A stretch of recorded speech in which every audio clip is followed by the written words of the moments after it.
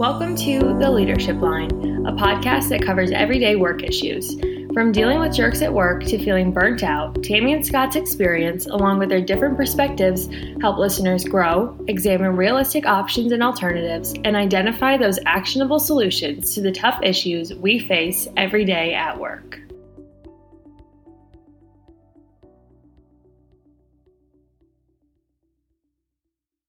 So, when it comes to taking feedback in the workplace, how do you approach that and not take it personally? Courtney, great question. Do you know, it's really strange.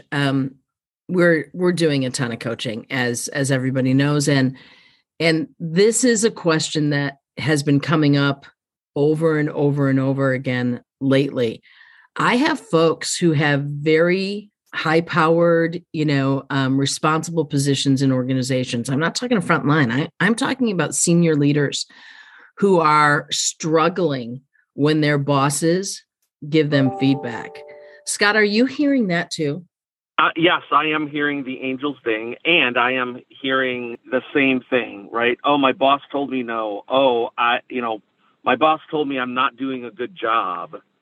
And it almost seems like, right, in a funny way, it crushes their soul. Part of it is weird. How did you get to this place in your career? Have you not ever had feedback before like that? You know, Scott, I think there's a group of people who, in all honesty, have worked so hard and been so careful and maybe covered their tracks even, that for a long time, just who they were, there wasn't a need for strong feedback, right? I mean, I have family members who struggled and still struggle with feedback, and they're not 20-year-olds or 30 years old. Remember, I'm 60 and I'm the baby. So, I mean, I think there are a lot of people who cannot, they hear it and they go into flee, run away, or fight, you're absolutely wrong, or freeze, they can't hear anything.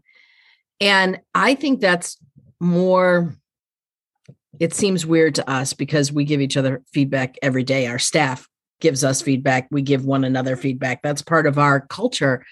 But I think there are a lot of places where feedback says you're a bad human being. Yeah. I think there is a piece of it that if I put this big giant blanket over organizations that I've worked for or worked with, I would say in general, I don't know that we give each other enough feedback, normalize it. And I think the other thing is you have a responsibility to take that feedback and unpack it. And my perspective and what I tell people is what you have to do is you have to number one, you have to hear the feedback. You have to listen to it. Okay. Mm-hmm.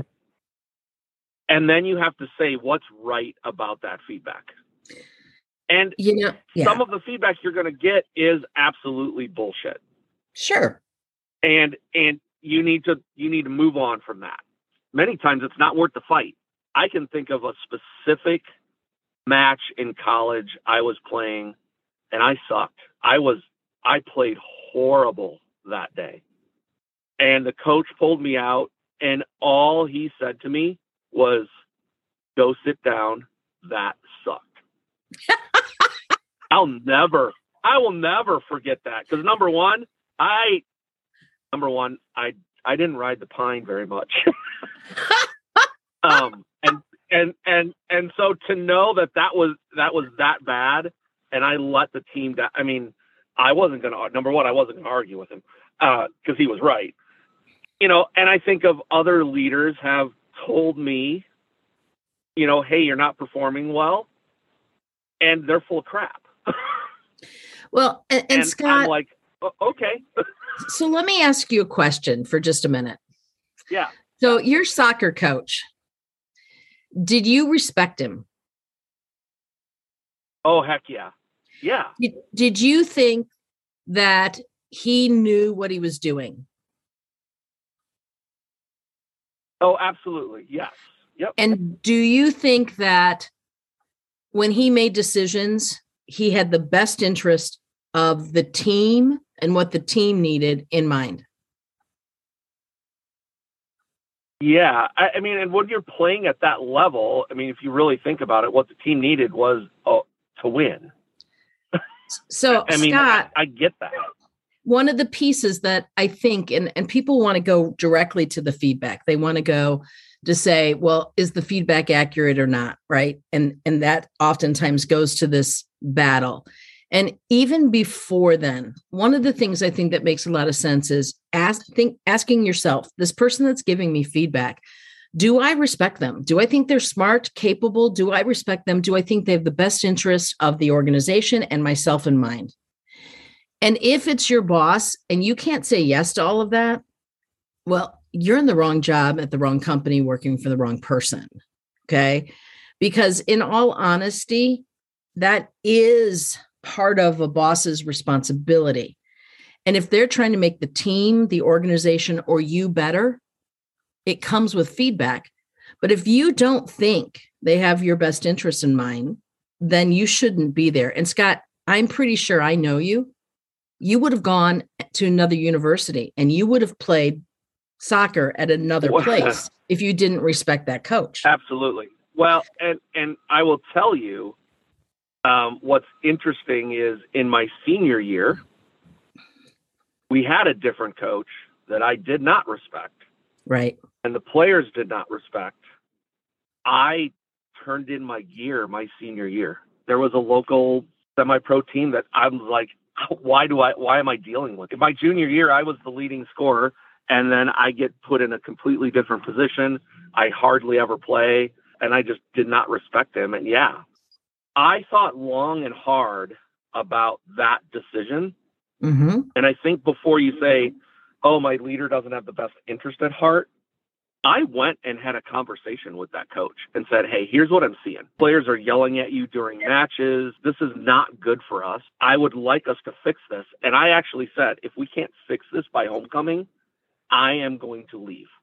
Wow, you threatened him. How'd that go? Yeah, I left.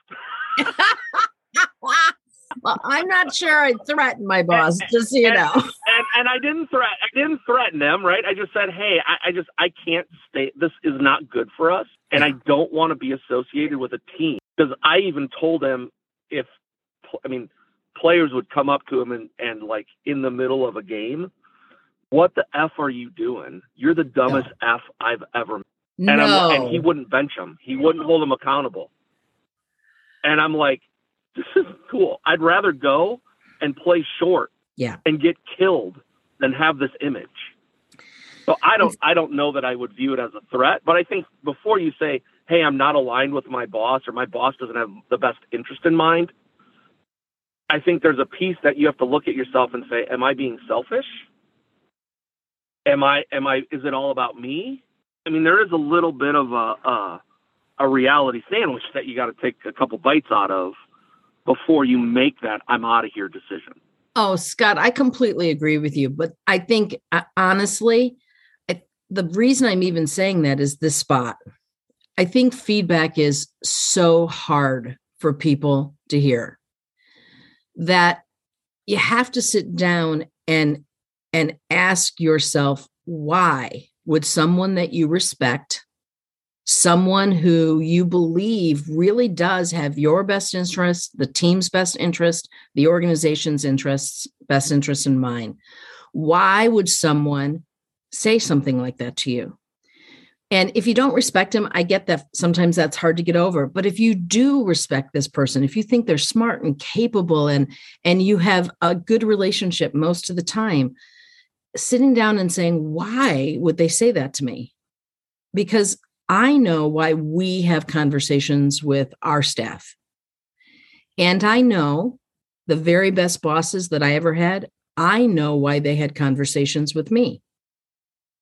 They wanted me to be the best that I could be. And I couldn't see it. If I could see it, I would have changed it. Okay. But in that circumstance, in that time period, in that moment, that was a blind spot to me.